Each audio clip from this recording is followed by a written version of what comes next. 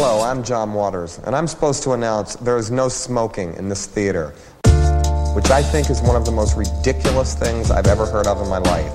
How can anyone sit through a length of a film, and especially a European film, and not have a cigarette? But don't you wish you had one right now? And I'm telling you, smoke anyway. It gives ushers jobs, and if people didn't smoke, there would be no employment for the youth of today. So once again, no smoking in this theater.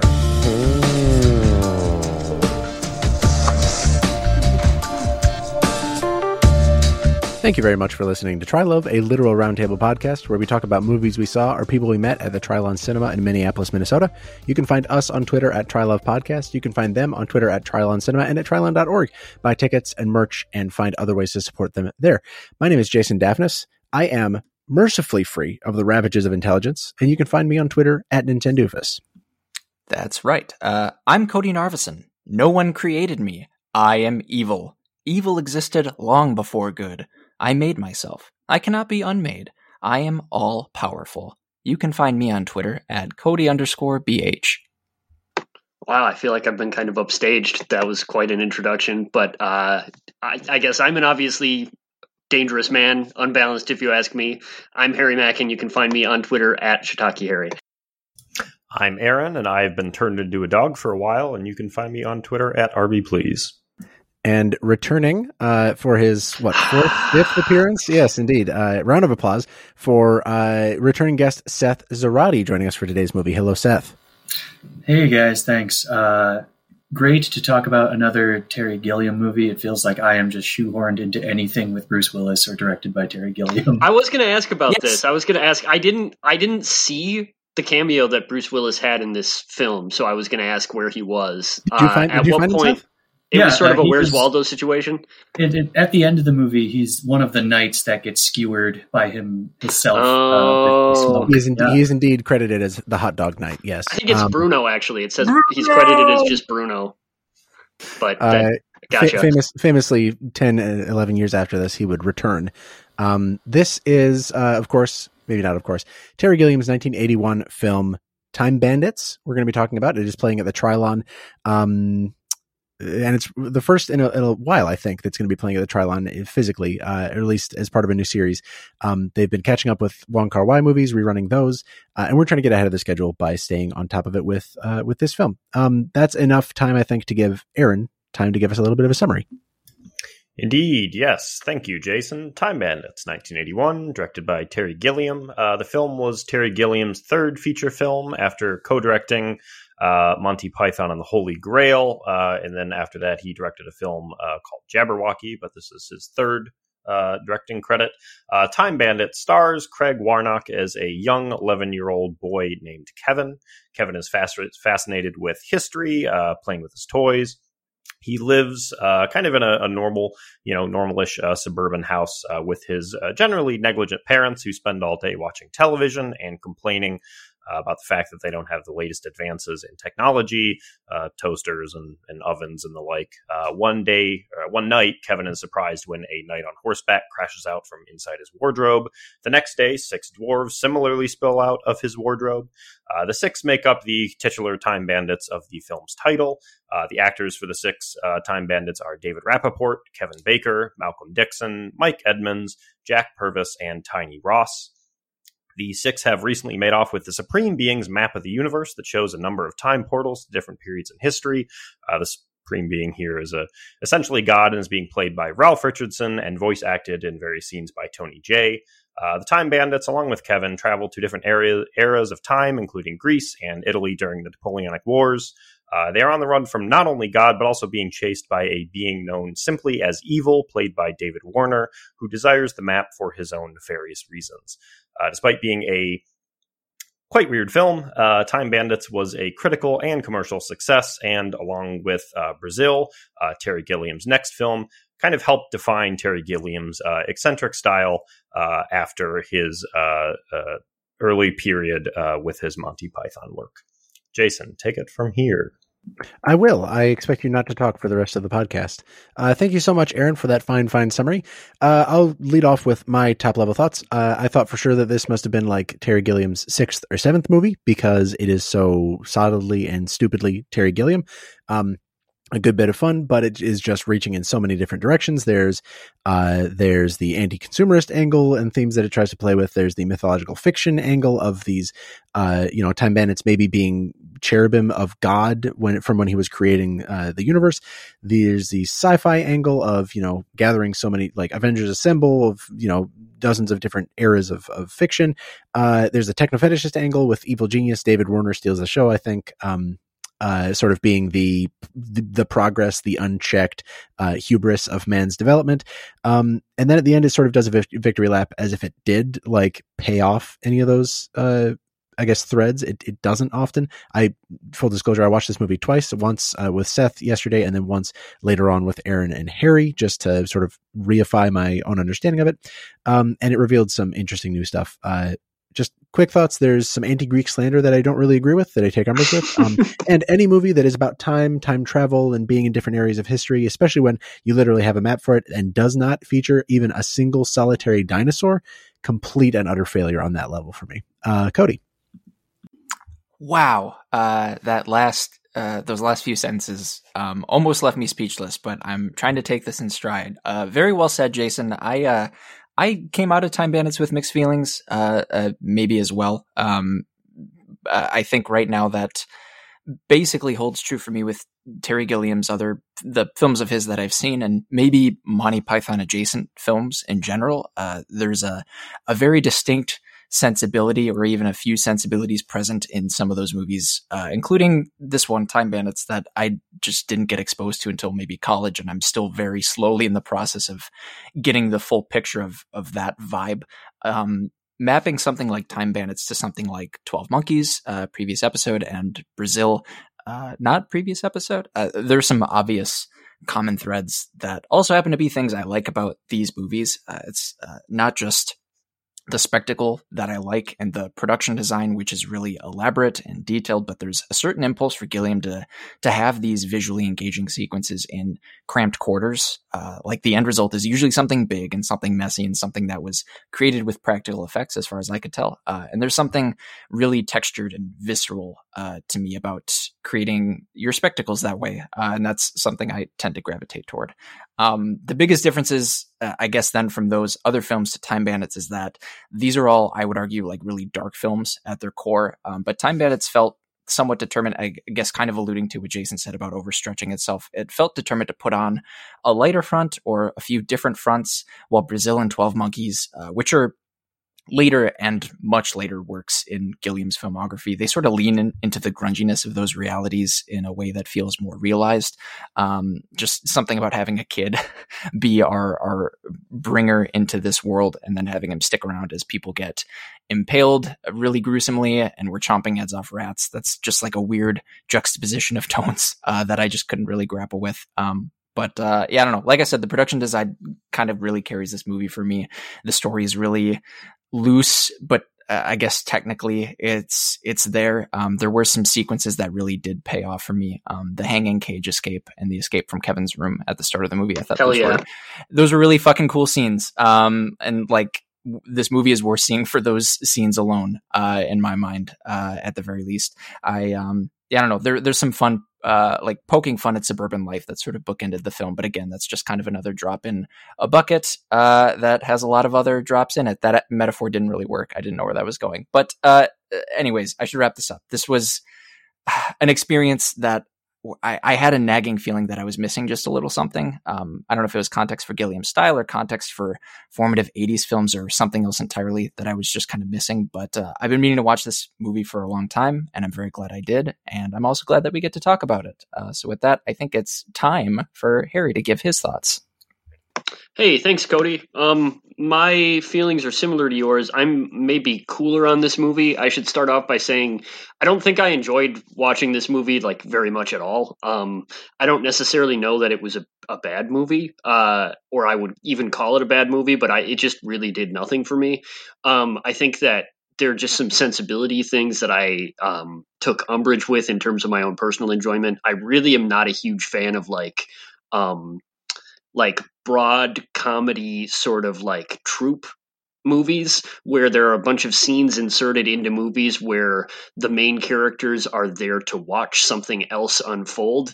And this is like essentially, at times, it feels like Terry Gilliam making a skit show out of a movie through history, which like sounds better in concept than it actually is, and was like a real bummer for me.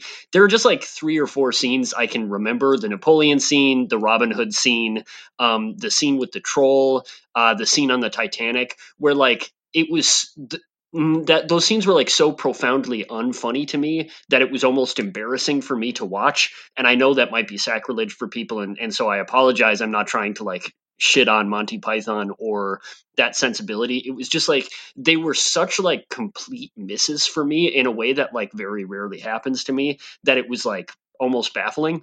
That being said, there are a lot of things I appreciate about this movie. The like almost Escher-esque set design, particularly at the end, is really fantastic. Aaron, you repeatedly alluded to, and I agree with, the fact that like all of the effects in this movie are like practical and often homemade, and like clearly a lot of like intentionality and thought was put into their designs, and love and care, and it really shows, right? Like I think that the effects really show up in this movie in a big way, in a way that makes them exciting. Sometimes they work against the movie, in my opinion, in that like if there are scenes that are primarily a vehicle for Monty Python troupe members to be funny, there are scenes that operate primarily to show off practical effects at the expense of actually doing anything, which is a problem for me. But that's, again, a sensibility thing. I don't know. Maybe like I don't love like the aesthetic of the early 80s. Like this movie is like really like dark looking and sort of ugly, in my opinion. Again, I understand that might be sacrilege. There was a certain nostalgia associated with it for me. It really reminded me of like the other like ugly, dark practical effect movies that I grew up with in my childhood, like The Goonies or Willow, or like the non-animated section of Pagemaster. I don't love any of those movies either, right? So like, or like Dark Crystal, I guess. And so like I reacted more negatively to that than I thought I would. But I don't know. I just like this was like it's a weird movie. I don't really think I fuck with Terry Gilliam's style that much. Although looking at the movie after I had watched it, there are some really interesting anti-authoritarian themes in this movie. That being said, like I don't know that he makes them happen. Like I didn't come away with this movie feeling really great about any of what it had accomplished in any capacity. So I guess that is all just to say it wasn't really for me. But I'm really interested in hearing how everyone else felt about it. Yeah, I guess I'll kind of be the other side of that coin. And I don't think I loved this movie, but I think I enjoyed this movie a fair amount. I think probably more than I think. I guess we'll see what Seth thinks, but I think I kind of often when researching and kind of writing up the summary for a movie, my kind of true feelings will come out. Like I'll watch a movie, I'll think, okay, I don't really know what I thought of that, and then as I kind of do research and write the summary, a lot of that kind of comes to the front. I think when I was doing that for this film, I think I generally started getting a little more positive on it. The watching experience that Harry and Jason and I had, we were all kind of watching this together over the internet. And that can be a hard way to watch a film like this, specifically a comedy, but also kind of this kind of, goofier style of film. I think that can be a hard movie to watch in that manner. So in the moment, maybe wasn't the best kind of measure for how I was feeling about it. But I think that kind of as I'm looking back on it, I think that a lot of the pretty obvious and kind of factual narrative issues with this film don't bother me that much. I think that this, kind of tying into what Harry said, I think that this is absolutely the kind of movie that if I had grown up with it, I think I would have really loved it. I grew up watching a ton of Monty Python, but for some reason, Terry Gilliam's kind of like directorial stuff just never got in front of my eyes for some reason. But I think if you compare this to like Goonies specifically, which I think is just a bad movie, but like even something like Princess Diaries, which is a similar movie, I didn't see that until college. I don't especially love that movie. I think that this movie is, in my mind, like a lot more fascinating and interesting than most of those, very practical kind of young adult adventure movies that I. Yeah, sorry. Did you mean Princess Bride? Princess Bride. Princess Diaries is a fine film in its own right. But yes, Princess Bride is what I was thinking of. I saw that for the first time in college, which is not... And it was just like an experience of like, I didn't grow up with this, so I can't appreciate it. Okay, on to the next one, I guess. That's a wild opinion, but we don't have to get into it. It's a good movie. I respect the movie. Yeah. This is essentially kind of a mishmash of maybe slightly mediocre Monty Python bits in different time periods as the film kind of jumps around.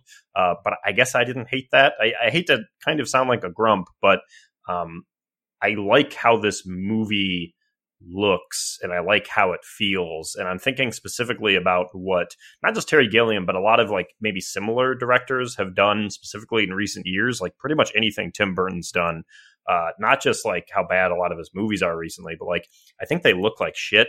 And I think that when you look at this movie, there's this physicality to the sets and the costumes and even like the makeup.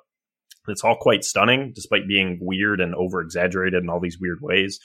Terry Gilliam has talked about his love of, and this is getting slightly more technical than I can talk about, but he's talked about his love of wide-angle lenses specifically and how it can give his films this kind of weird, very unstandard look. But he has said that his films are ones that often kind of hold up with repeat viewings because there's so much kind of around the edges of each frame. There's so much detail packed into every scene. I think that seems like it's true. I'm interested to hear if Jason thinks that's correct, as he saw it twice.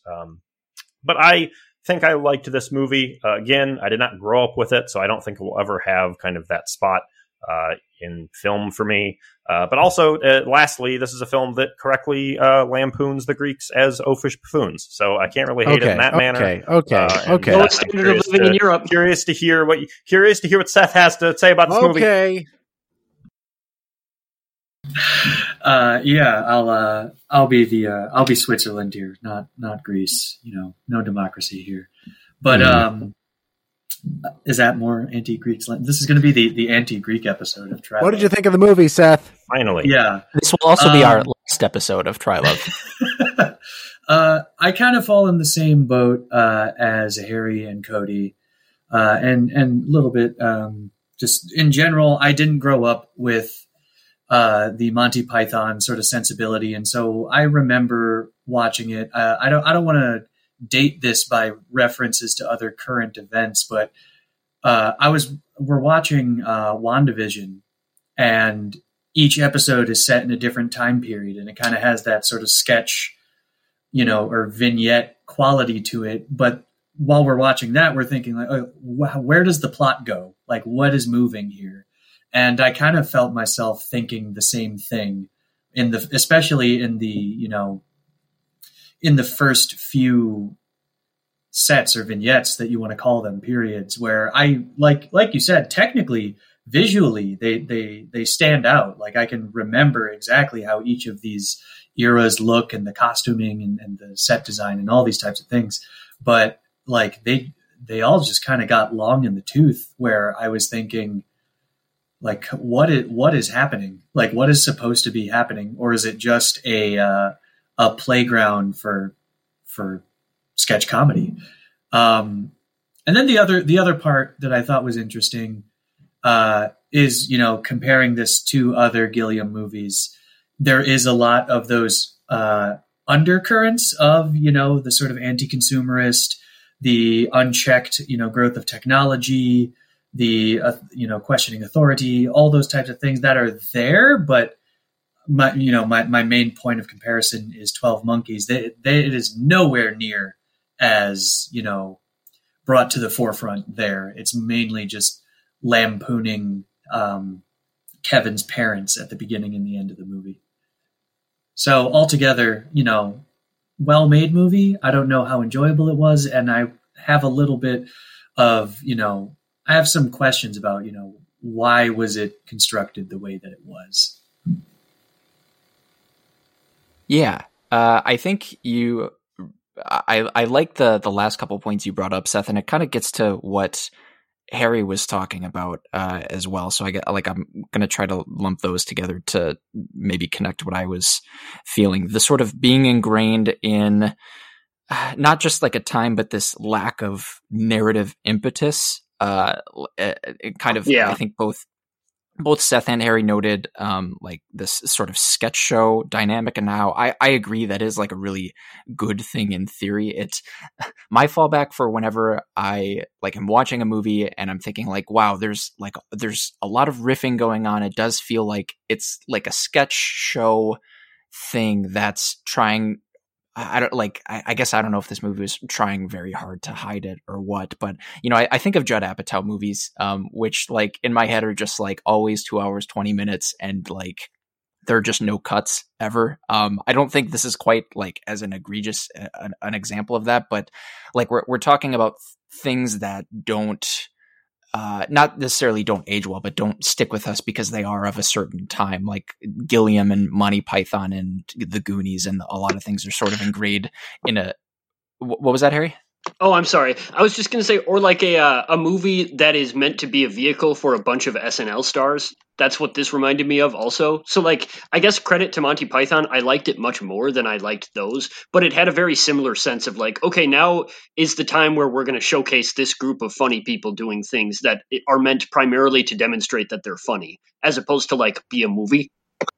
Right. Yeah. I think that's a good way of contextualizing too. And like, while a lot of the specifics of that problem are dated or ingrained again in that specific era, like pacing problems are, we frequently joke that we're rubes that can't handle movies longer than 90 minutes, but like pacing is definitely an issue, and like an issue that can happen. And like, that was a problem for me in Time Bandits. Like there's a point 90 minutes in where they get out of the cages and it's like, hey, time to go, like, let's go home. And the beat for them, like finishing the movie, is the kid going like, hey, wait, you guys, we can't go yet. There's a half hour left in this movie. Like, we have to go do this other thing. And it's when a movie so just like egregiously like holds up its watch to you from the screen. Like, I don't know. That's something that just never sits well. So I don't know. Like I think there is something there, and not just like coming from it from like this like crony perspective of like every movie needs to be shorter, which all movies do. But like, I don't know, but doing a longer movie, having a longer movie at the expense of letting your cast riff is such a weird thing, man. I don't know. I see. It's interesting to hear Harry mention that, like, I mean, obviously, clearly the movie is built to foreground the comedic voices in it, right? Like the troupe is sort of a character, and you see the little, the personalities appearing within the bandits. And then you have like standout pieces, like with Michael Palin and Shelley Duvall as the recurring characters of Vincent and Pansy, where they like the whole movie is like just vignette to vignette comedic bits, right? And that's pretty standard Python structure in a lot of ways. But I think the problem for me is more almost the inverse of what Harry was saying, or what I heard Harry saying anyway, where like, that's not the problem to me. The problem to me is that there is the pretense of like a meaningful story or connective tissue between these things.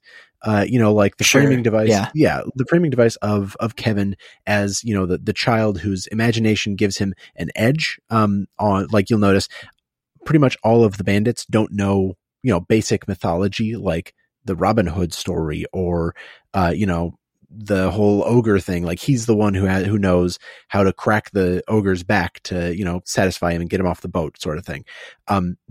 There's like hints of that. There's poking at like, there's a purpose to all of these things being in the order they are. And then by the end, clearly it's almost as if they said, well, there actually was none all along. We're just going to tie off these threads. Sean Connery is going to be a fireman now. His parents are going to explode, and the movie's going to end. I don't mind a stinger ending or even a goofy ending, but it just feels like a lot of the things that they put forward were not fully or satisfyingly sort of, I don't know, tied off by the end. It almost like it didn't believe in the core concept of here's a kid, here's his imagination, like giving him an edge and letting him like thrive in these situations.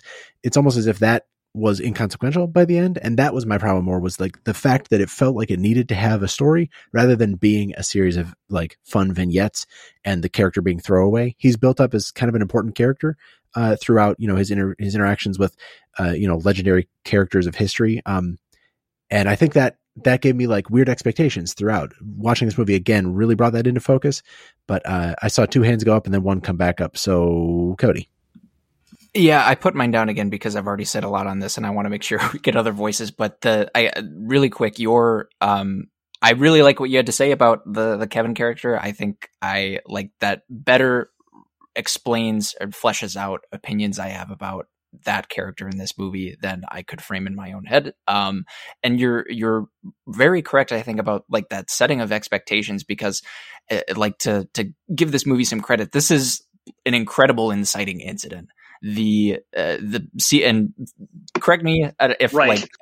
if anybody feels differently about it, I'm all ears. But like in my mind, the two incidents of strangers crashing into this kid's room and then running from a floating head as the room expands outward and we're not bogging down any like scenes with like explanation of what's happening. That doesn't come up until like 31 minutes into the movie. I remember because I checked. It's like, oh, now we're getting the rundown of things. Like the fact that we just jump into it, and yeah, it sets a very specific tone for what this movie is, and it like gradually gets away from that. But yeah, I don't know. Like shout out to like again, one of the scenes that I think really like makes this movie worthwhile is that inciting incident sequence.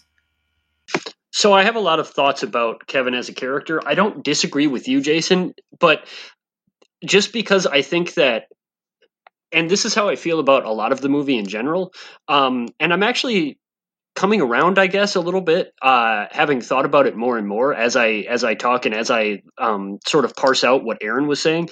But I think that the problem with this movie is that I think the concept is better than the execution. I really love the concept of this movie, right? Like this idea of a kid who's a history buff and he feels frustrated and powerless and sort of bored in his environment. And then like he gets to experience all of history. And like it integrates really well with the auteur sensibility and weirdness of Terry Gilliam to present this actually really formally and thematically realized idea of anti-authoritarianism through history. And I think even when I squint, I think that makes the sketches that I had such an issue with really thematically resonant, right? Because you cast the Monty Python cast as historic characters throughout history, and all of a sudden all of history is farcical. Meanwhile, you get the Supreme Being who is farcical and who constantly contradicts himself, which there are some subtleties there, but that was an interesting part of this movie for me. Is I don't like the main characters of this movie are the time bandits, right? So like they are these sort of like rascally anti-authoritarian figures. The Supreme Being ends up manipulating them. The Supreme Being is not a good dude in this movie. He's an asshole, right? And like we're not supposed to necessarily agree with where he comes down, just like we're not supposed to agree with the parents, and just like we're not supposed to see these authoritarian figures of history as particularly like virtuous or impressive. This ends up being an anti-authoritarian statement that says like nobody knows any better than you, kid, sort of thing, right? And like by processing history and by researching history, you can come to understand that. I mean, I really think that the coming of age metaphor at play here is this idea that if you understand history, you'll understand that nobody actually knows what they're talking about, and so don't let anybody tell you that you're not like worth it, or like that you're no better, or that they're better than you, sort of thing. And instead you have to sort of find or make your own role models, which is what Agamemnon represents to him.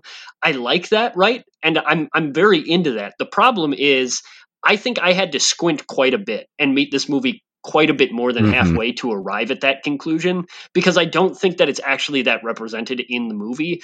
And I think the reason it's not is because I don't know. There are too many instances where this movie is having too much fun doing things that, in my opinion, are not worth spending time on, which maybe we can talk about more as we go on.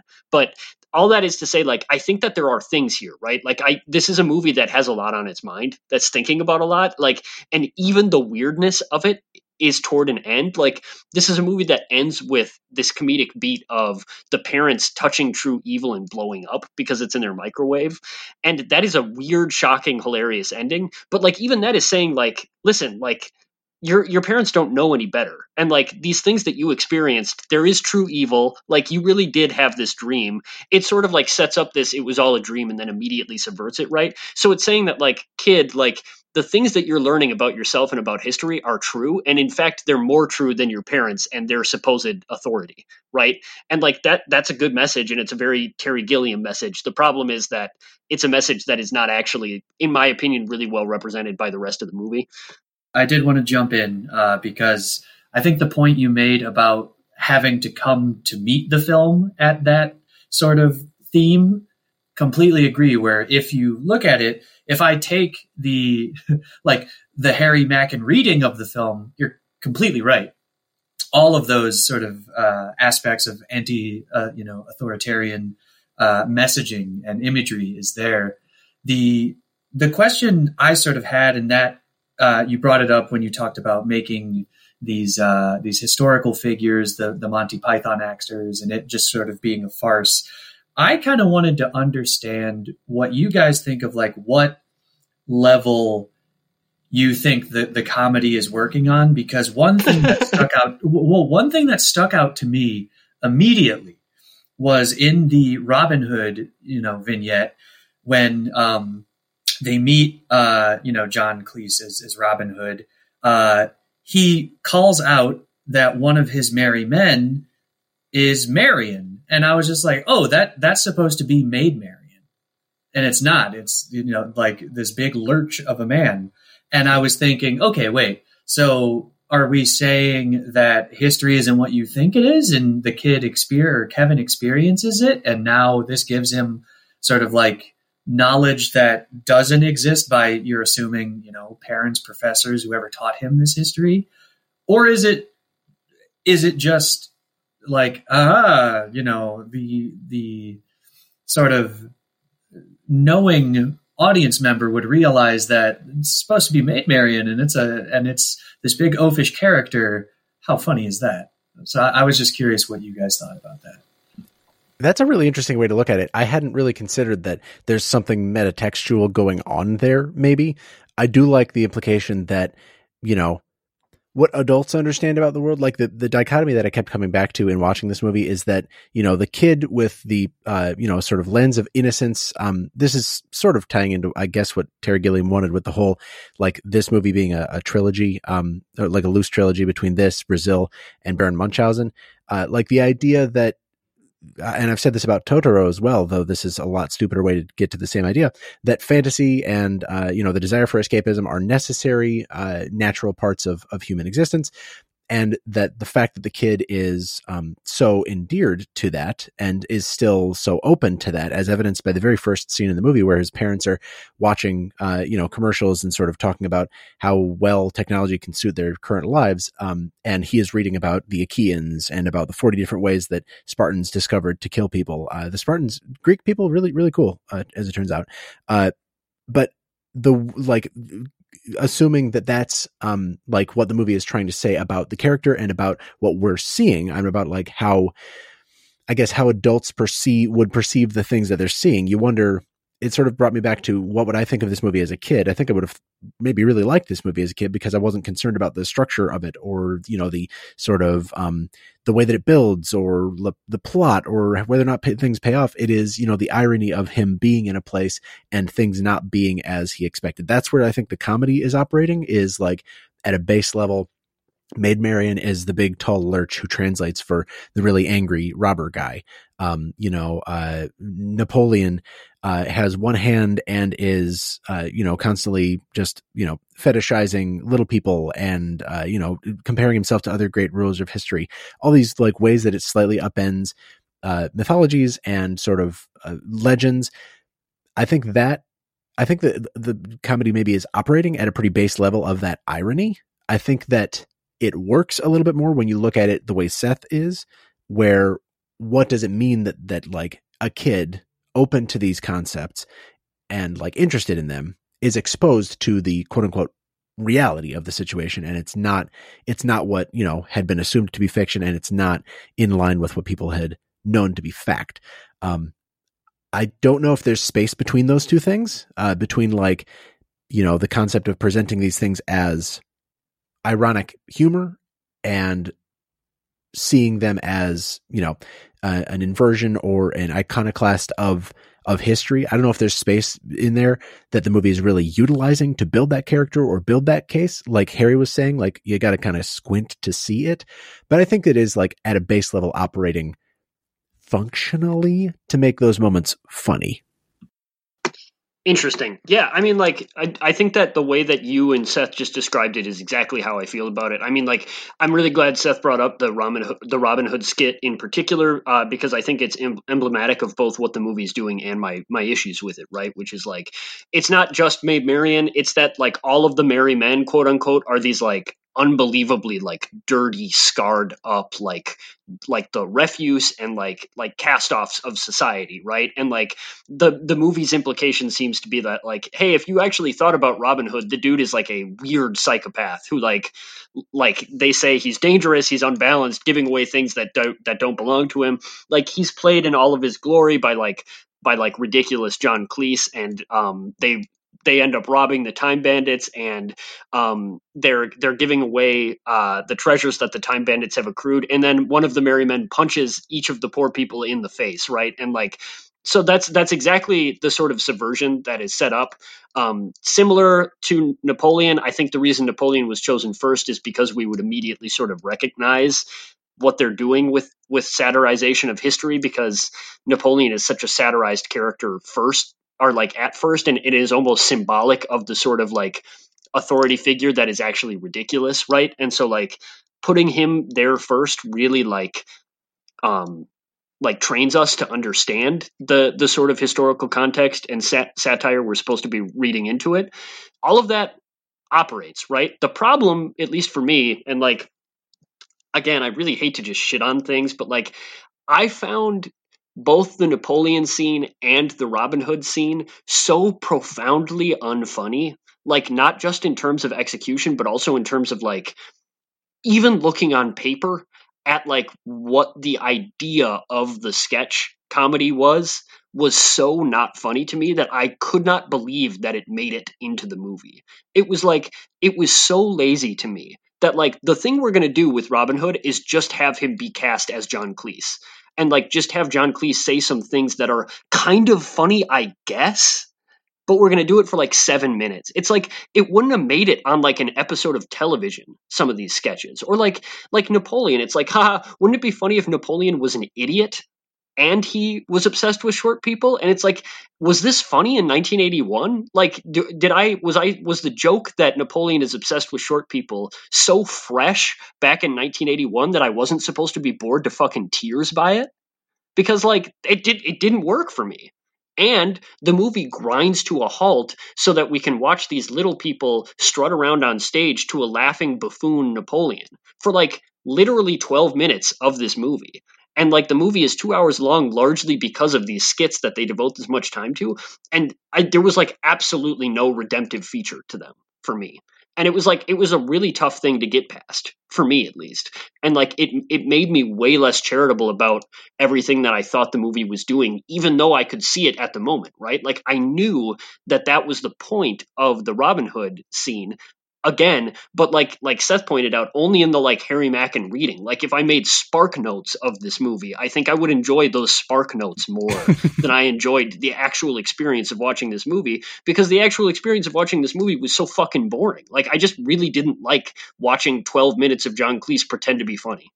And I just got very worked up, so I apologize to all fans of Time Bandits. It's getting hot in the Zencaster chat. I wanted to pivot, so Cody, you got any thoughts there? Sure.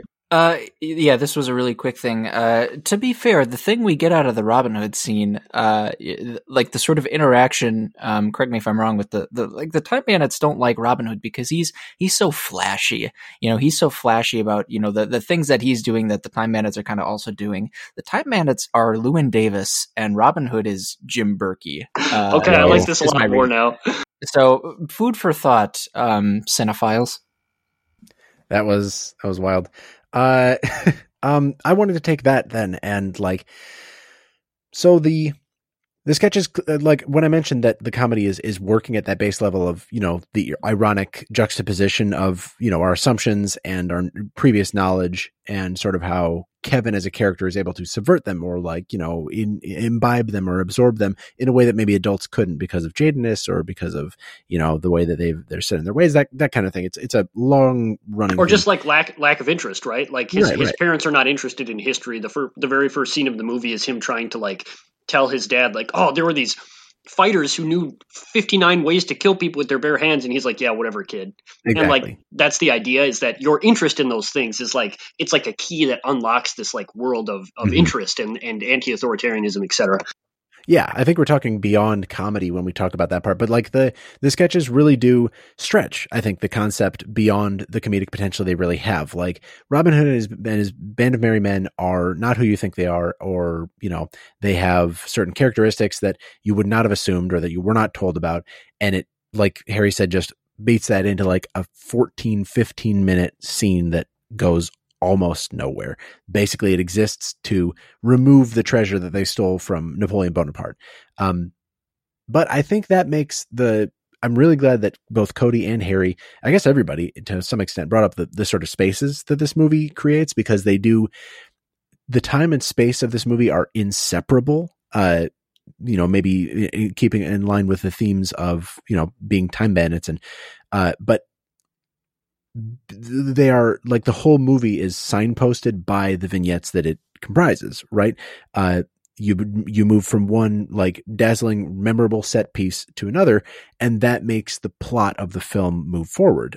It's not as if we see any meaningful, useful information pass in any kind of mundane setting. Everything is completely tied to these large scale, monumental set pieces. And I wanted to get back to talking about how those, what of those, I guess I'll toss to Aaron since he was bringing up the sort of practical nature of things, but what of those set pieces we were seeing throughout the movie, or what of those scenes, put that into sharpest focus for you, that this is the point of the movie, is to show me these fantastical things, and the other things are, rain on the roof. They're just background. The story maybe isn't moving with these. It is really more to just show us these strange, fantastical things. I don't know if I think I maybe had a slightly different response to some of the, I guess, sure. Set pieces, I guess is what you could call it. I don't know if I don't know if I necessarily liked each sequence based on how much it kind of tied into the central themes of the story as much. I think that it's so much on a visceral level, just where my own kind of appreciation for the set pieces that I think I liked better than the other ones was mostly based on, on a very base level, just the humor. I think there were some that were better than others. But also I think that they're, very inventive, set piece to set piece is quite inventive.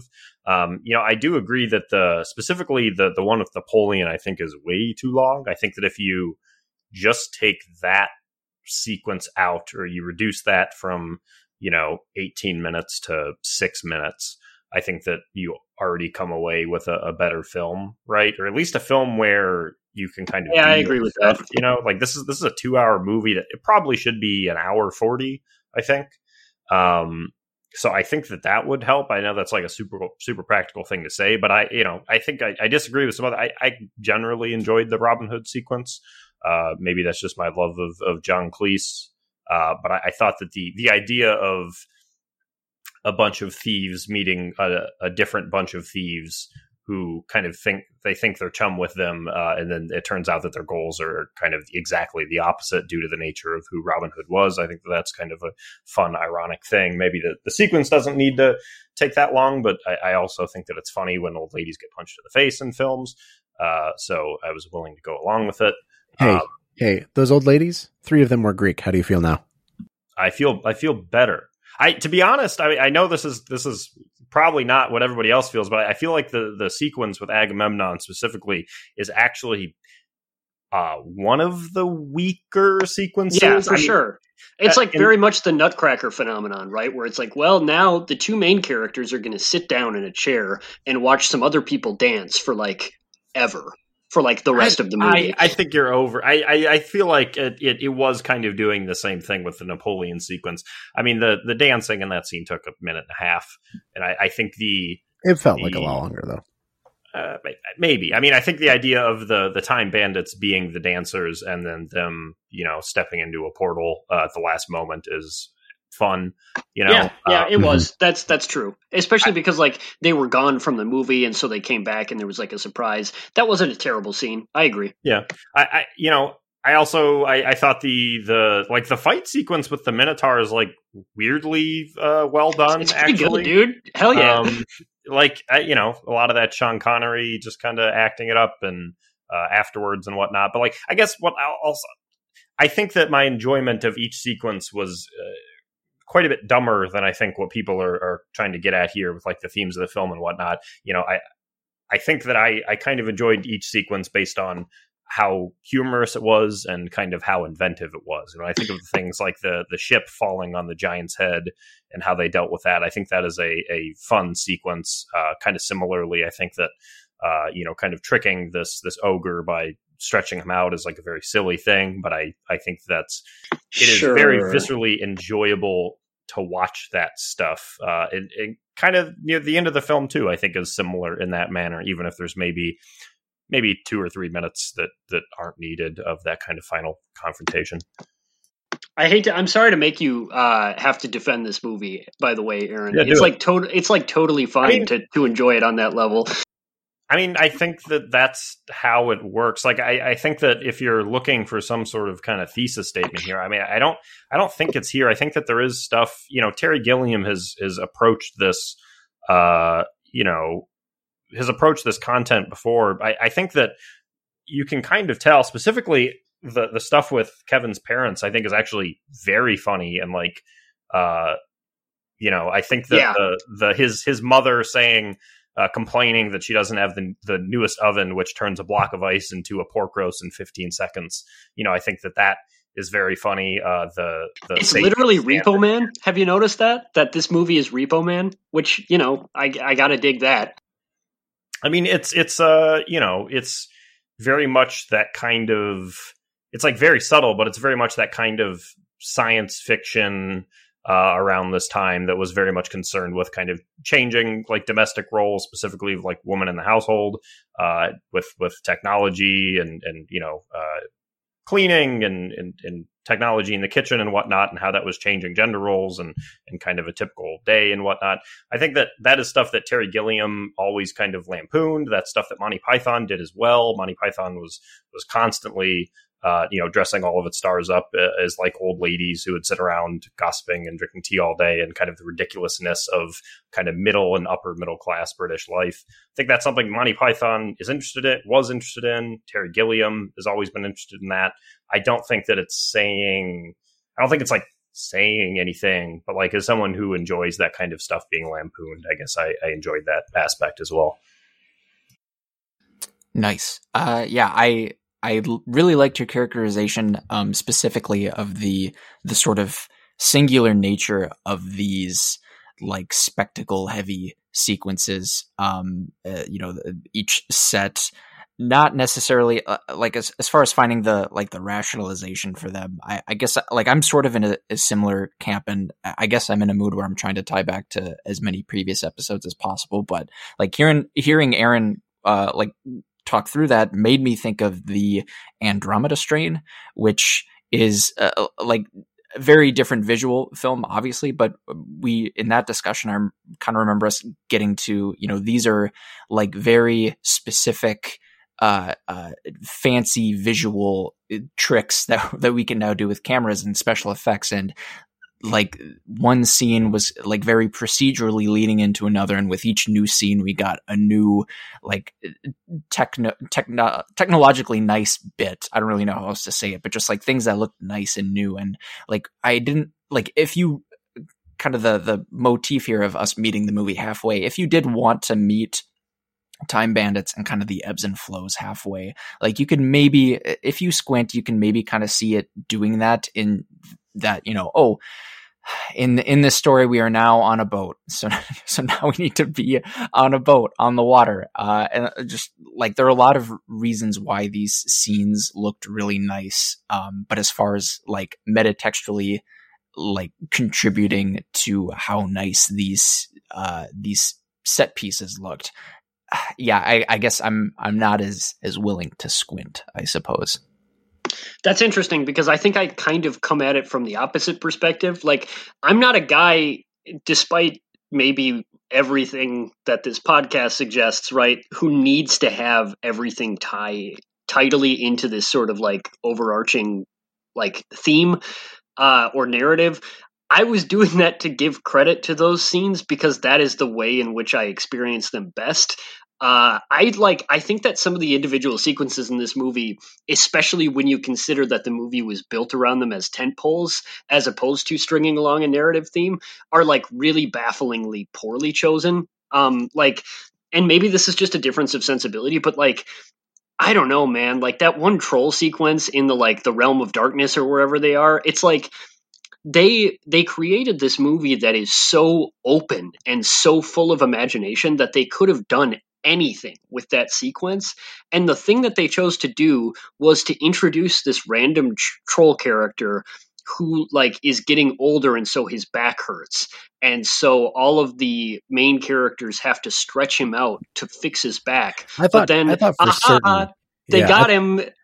I thought for certain this was going to be like a Beauty and the Beast thing. Like they ran away after he wasn't able to turn back into a human or whatever. And then that was going to be some riff on the legend. See, that would be funnier, right? Like that would be a funny joke, especially because they're in the realm of legends, right? So you would think like, oh, I get it. What I thought they were going to do exactly, Jason, is like, okay, now we're going to lampoon like mythology itself and be like Wolf Among Us or Fables type thing, where it's like, aha, these aren't your grandfather's like folk tales, right?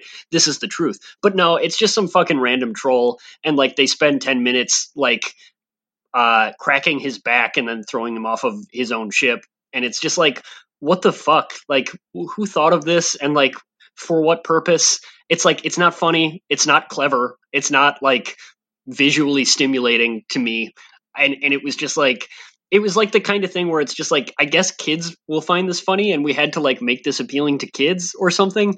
And again, like, I'm not trying to be an asshole, right? But like, it was just like, you could have done anything with this sequence. And I felt that way about a lot of the sequences, right? Where it's like, we could have gone anywhere in history. And like what we ended up with was like this like very pulseless, very lazy Robin Hood thing, or like this unbelievably low hanging, like anti-clever Napoleon sketch.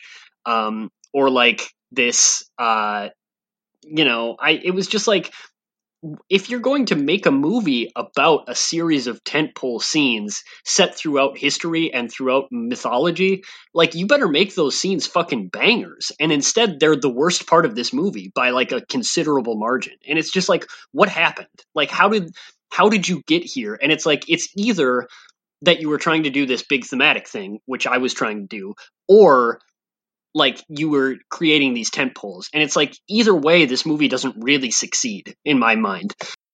Right. I think it's best evidenced by like at least two distinct pieces in this movie, two distinct vignettes. Like between that one, which I thought for certain was Beauty and the Beast, Belle and the Beast being, I don't know, they took off after their marriage or whatever.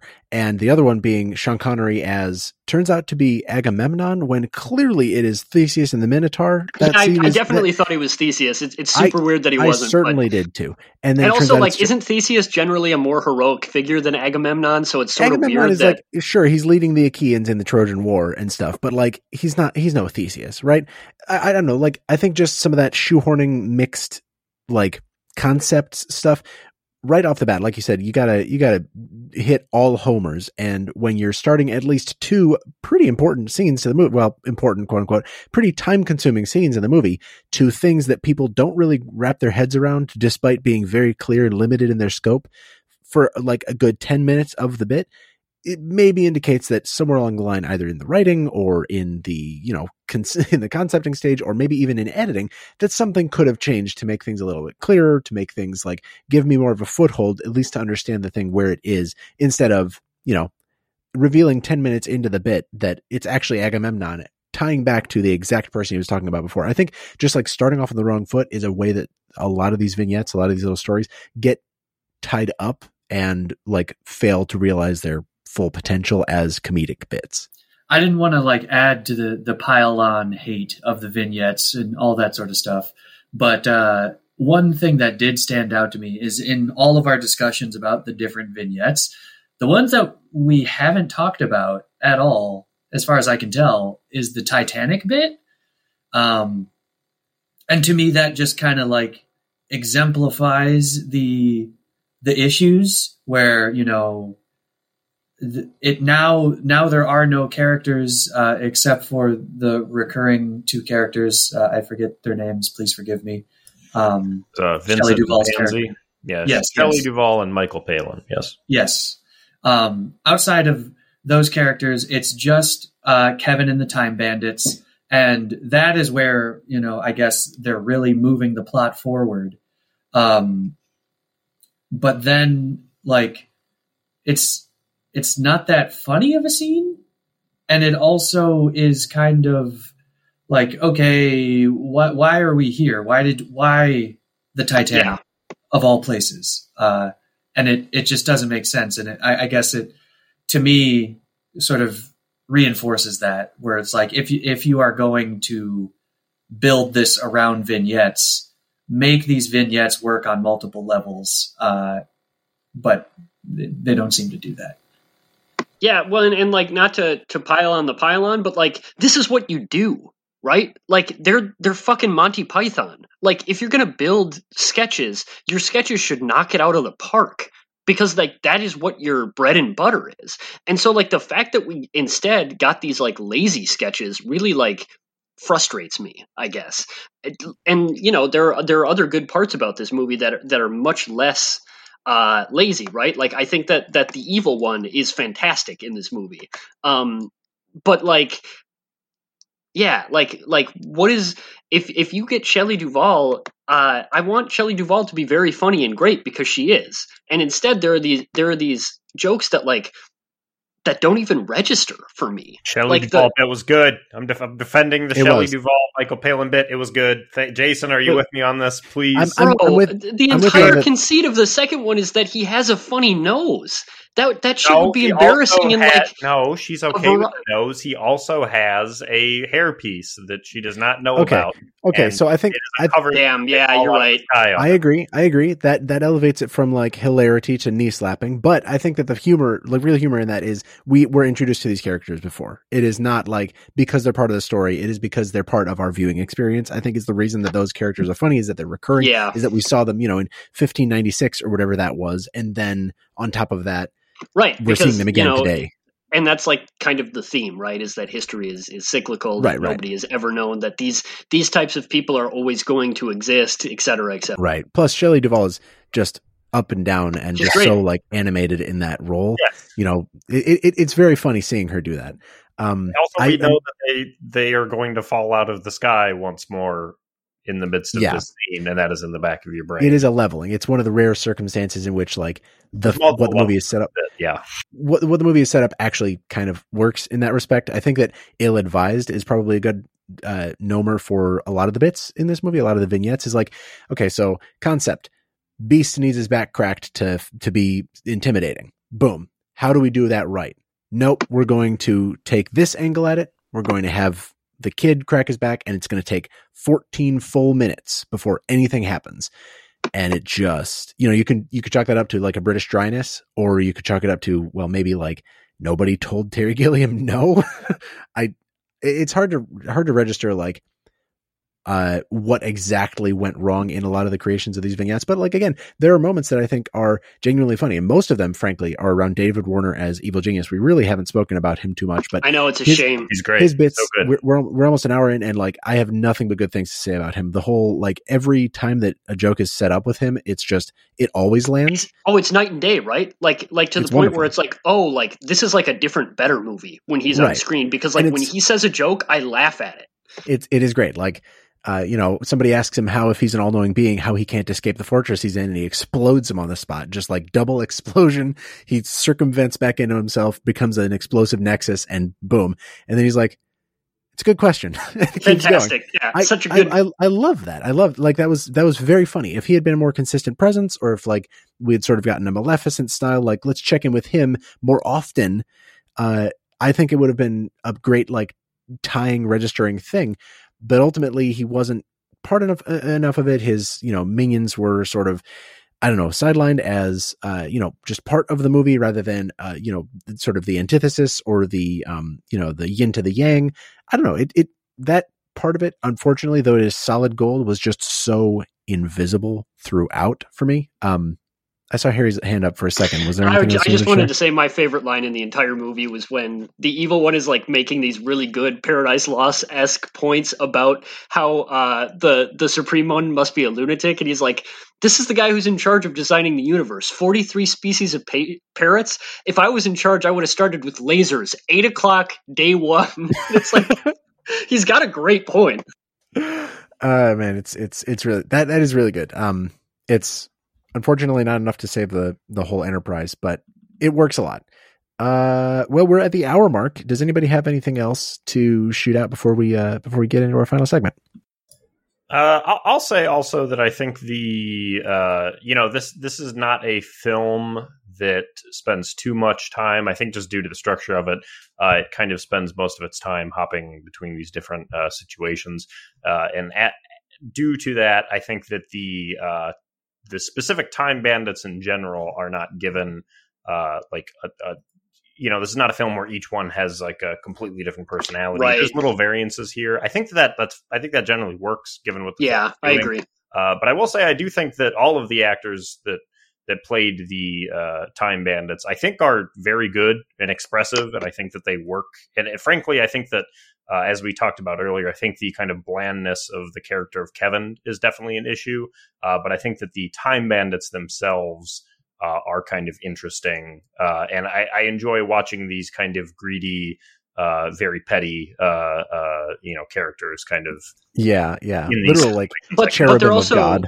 They're also lovable, right? Like, I don't think that at any point, despite being greedy and despite being sort of like small-minded, well, no pun intended, small-minded, they're at no point are we like rooting against them, right? Like, I always liked them, and I think that a big part of that is that the actors are great, and also it's awesome to see like 6 or 7 little people in major roles that like the joke isn't ever on them. Like, the fact that they're dwarves in this movie is not ever played for laughs; it just is, right? Yeah, and we briefly mentioned it, but they are little people, and I'm just thinking about like how a Tim Burton movie, it would just CGI it, right, and it would just be like dog shit. But like Terry Gilliam cast these actors, and just good actors, film. And they we also should mention that, I mean, they are all. I think Tiny Ross is the only one who does not have a Wikipedia page, which the film heads are IMDb, but I just don't use IMDb for some reason. But many of them have been in not only other Terry Gilliam movies, but Star Wars. One of them played R2-D2. I mean, notable actors. So yeah, I think they all do a great job in this film. Really solid. Seth, Cody, was there anything else you wanted to squeeze out before we head on to that one segment? Oh, Lordy.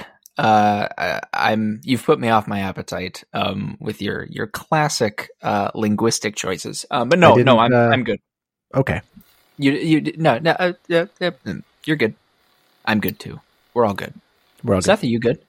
Yeah, no, we're all good. Cool. Then, Harry, help me ring it in. Yes, I would love to. It is time once again for Cody's Noties. Wow, brilliant. Thank you, as always, for that lovely introduction. Time Bandits harbors, among other things, a general fixation on time, in part because it's roughly half of the movie's title. While we're here, occupying this time-heavy headspace, I figured we may as well take the time to shout out some events from specific histories that are only vaguely related to this movie. Welcome to Time Love. I'm trying really hard with these segment names, you can tell.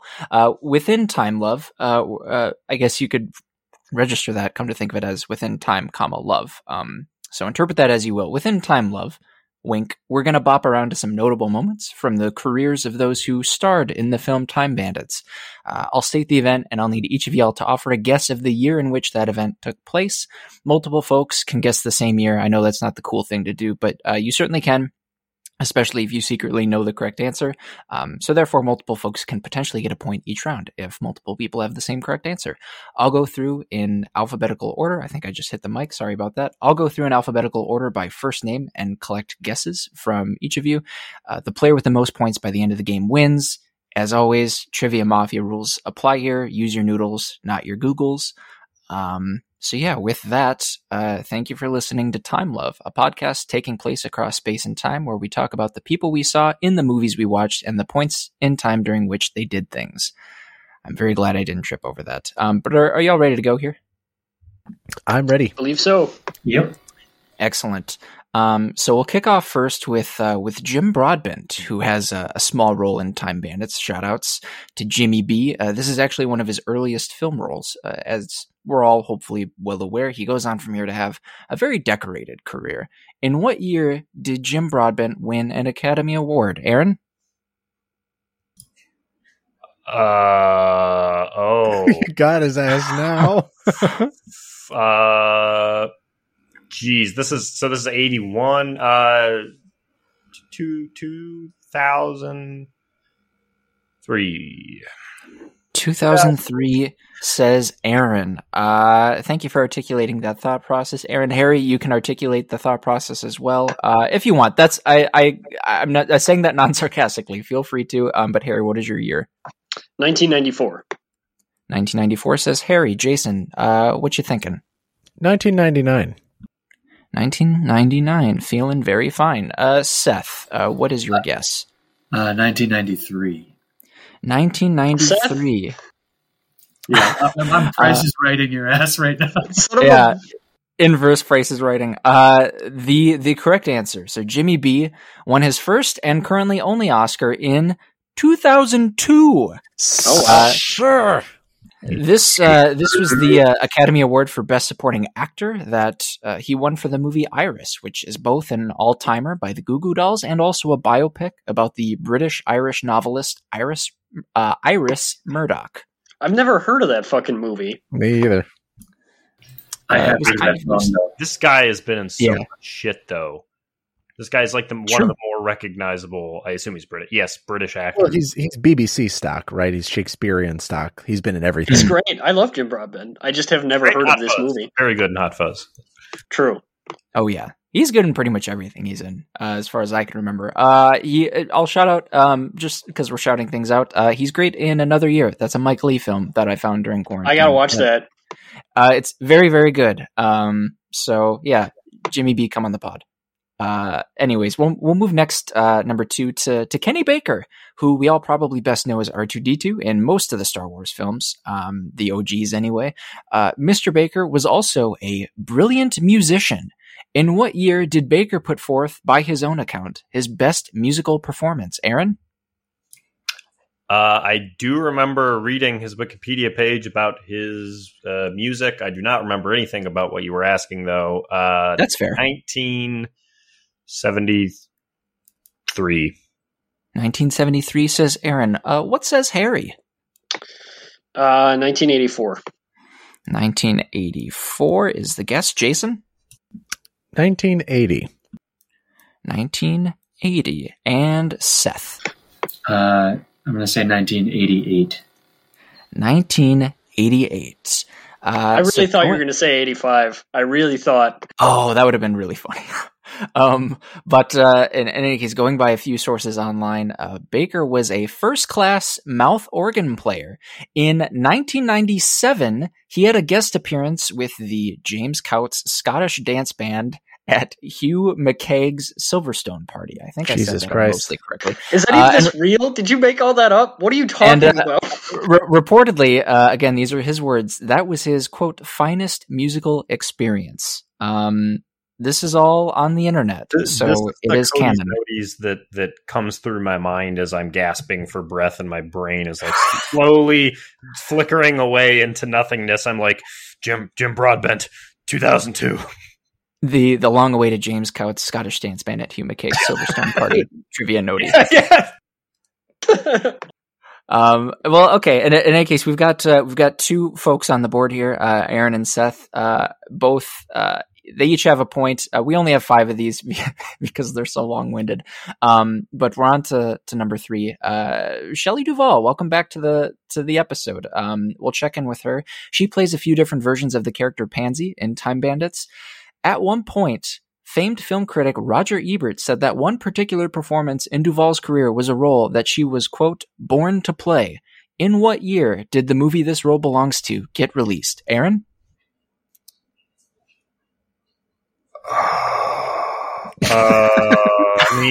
Aaron is deflating. Stand by. 1989.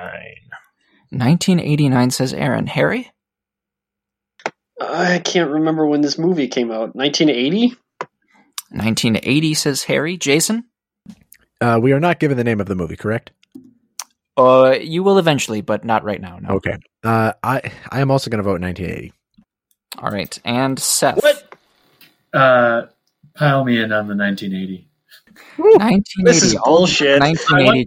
Harry, I want you to know that I was going to pick 1979, but that would literally have you explode. Oh, that's fair. Yeah, that's. I appreciate that. I can't even remember.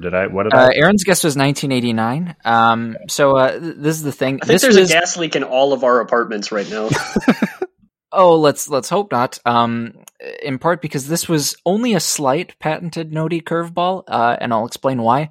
The correct year for this question is 1980. And Ebert's quote was said in reference to Duvall's performance of Olive Oil in Robert Altman's Popeye. Yeah. Oh my god! The Shining came out the same year. I figured that's what people you son of a bitch. Yeah. So only a little curveball. But yeah, Harry, Jason, and Seth all come away with points from that round. It's extremely funny because, like, I love Shelley Duvall. I think she's a fantastic and underrated actress and person. Yes. But she was born to play Olive Oil. Like, he's right. I think we found our next fella's watch, but we'll talk about that more off mic. As we jet over to number 4, we have Sean Connery in the building. He did not portray Robin Hood in Time Bandits, as we've discussed. That character was in fact played by John Cleese in this movie. However, Connery did portray Robin Hood in a different film. In what year did Connery's Robin Hood performance get released to the world? Aaron? 1978. 1978, says Aaron. Who's on a social media break? Sorry. Harry, what's your guess? 1983. No. 1976. I'm just going to cross out 83 and put 76. I didn't take my hand off the piece. You said 1976. 6, thank you. Jason? I have no idea, so 88. 1988, says Jason. And Seth, what you thinking? 1973. 1973. Not quite Price is Right, but I guess technically speaking, that's what happened. Sir Sean Connery starred in Robin and Marian in 1976. The Harry's fumbles paid off this time. Connery played the titular Robin, and Maid Marian was played by Audrey Hepburn. Connery also had a very small, right? Pretty wild. Connery, I have not seen that, by the way. I'm trying to make a point to see more Audrey Hepburn movies because I stan, but that's one that has eluded me. But I'll probably get around to it at some point. I tried to figure it out by the very scientific process of trying to figure out exactly how old Sean Connery had to be to most convincingly play Robin Hood. And then as I said it, I remembered that Russell Crowe was fucking 68 years old or whatever when he played Robin Hood. So all bets are off. Yeah. A lot of fun takes on Robin Hood. I stopped halfway through this, but Connery had a very small non-Robin role in Robin Hood, Prince of Thieves, which came out in 1991. So shout outs to Robin Hood. Come on the pod. We're at number 5. We're at the end of the road now. We've got two folks tied at 2, Harry and Seth. Jason and Aaron are both on the board with 1. So there's a lot. The real battle is fought in the trenches. Hey, you heard it here. Not first. That's come up before, but Jason's right. This last time hole, if you will, involves Sir Ian Holm. This prompt also invokes the Rashomon rule, which is that no film needs to be longer than Rashomon, a perfect film released in 1950 and directed by Akira Kurosawa. Rashomon comes in at 88 minutes, so I ask you all, in what year did Sir Ian Holm most recent, or I'll take that again, in what year had Sir Ian Holm most recently acted, I'm still not sure that's right, in a feature narrative film that abided by the Rashomon rule? Barring my grammatical nightmares, Aaron, if you get the scope of that question, what is your guess? The year in which Ian Holm that abided. Okay. Yes. The Holm abides. Is Ian Holm still alive? We have the unfortunate opportunity to talk about a lot of actors in this segment who are no longer with us. Sir Ian Holm and Sir Sean Connery both passed away within the past year. Oh, within very sad. Yeah, okay, yes, I was gonna. Okay, 2004. 2004 says Aaron. Harry. 2009. 2009 says Harry. What does Jason say? I just want to say Harry said that a little bit too confidently. So I'm going to say 2008. 2008. Go ahead, Seth. Go ahead. Do 2010. See if I care. Seth, what you got? 2011. Whoa. 2011. I'm not mad. Shout out really quickly before I give the answer to Aaron's guess of 2004, the year of our Lord, The Day After Tomorrow, the greatest film ever made that Sir Ian Holm was in.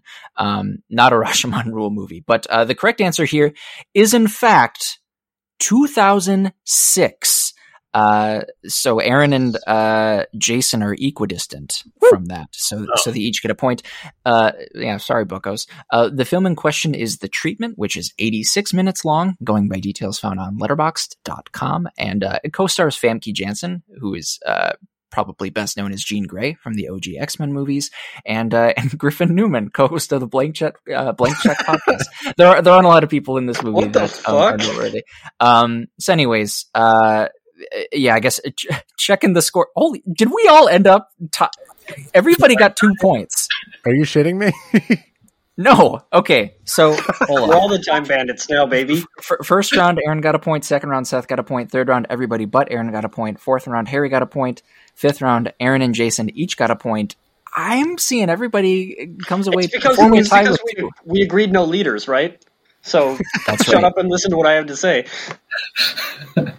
Wow, what a time left to be alive. So shut up and listen to what I say, and please feel thanked for having listened to our episode of Try Love. Thank you so much, Cody, for thank you, Cody. Wow, I don't know. I refuse to believe that you didn't plan us all getting like egalitarian points on that one. Everybody wins. I'm gonna frame my little scratch pad that I used to keep score. I'm going to frame it. I'm going to put it on a wall. I'm going to remember it. This is like a cosmic miracle that I will not forget anytime soon. So thank you all, gentlemen, for being a part of this. When we uplift each other, Aaron, instead of trying to drag each other down all the time, like we can achieve great things. I wasn't dragging anybody down except for the Greeks as a people. Except for them. I was not dragging anybody down. Okay. Who else but Aaron? Thank you so much for listening to another episode of Trilove. This has been our episode about Time Bandits, a 1981 film by Terry Gilliam. It is playing at the Trilon. Go to trilon.org for tickets or for information on how to, stream it wherever you are. I know that it's on HBO Max because Aaron stole my login to watch it last night. But until our next episode, you can find us on Twitter at Trilove Podcast. You can find the Trilon at trilon.org, at Trilon Cinema and at trilon.org, where you can get merch and join the Trilon Club and tickets and all that kind of stuff. If you should happen to go out and view a film anywhere, including at the Trilon, wear 2 masks now. Officially adopting the Trilove 2-mask stance policy. Wear 2 masks. Don't be an asshole. Don't bring drinks into the theater and stuff. You won't see me there, but trust that I will. I'll know. You can find me, Jason Daphnis, on Twitter at Nintendoofus. Actually, I should, before we sign off, thank you so much, Seth, for being on another episode of Trilove. Next time, we'll try to make sure that Terry Gilliam and Bruce Willis are nowhere near the next film, just to give you some range.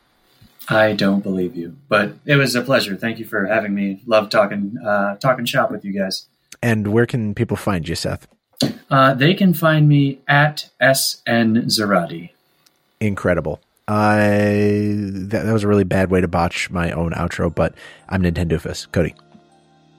He's Nintendoofus. Friendly reminder, the real Time Bandits are those in the administrations who have deprived us all of almost a year and counting of being able to freely associate within the world in ways that we are accustomed to.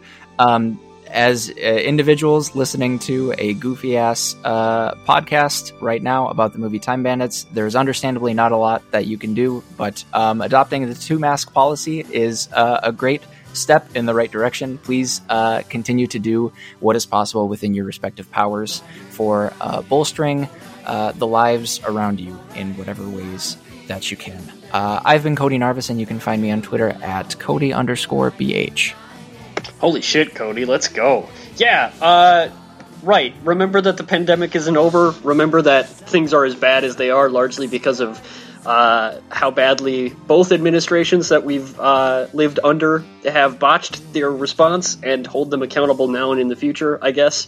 Let this radicalize you rather than lead you into despair, I suppose.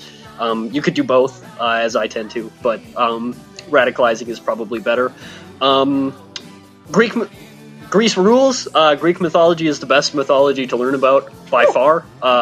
It's great. I will not let Aaron disparage it. I've been Harry. You can find me on Twitter at Shiitake Harry. I'm Aaron. The real Time Bandits I know about are the friends I've made along the way, but also everything that Cody said, I guess. You can find me on Twitter at RBPlease. To be melting the cheese in the southerly breeze, to be sharpening the skewer again.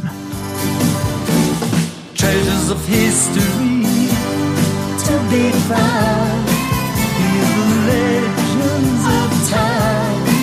All the handiworks remain, only the dream away.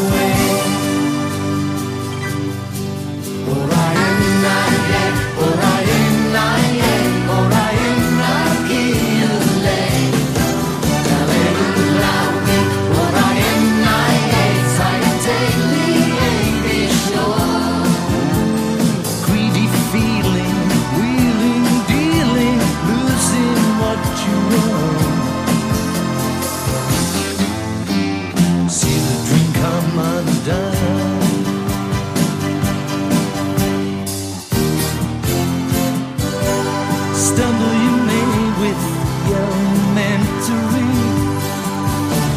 Lucky you got so far, all you always apologize.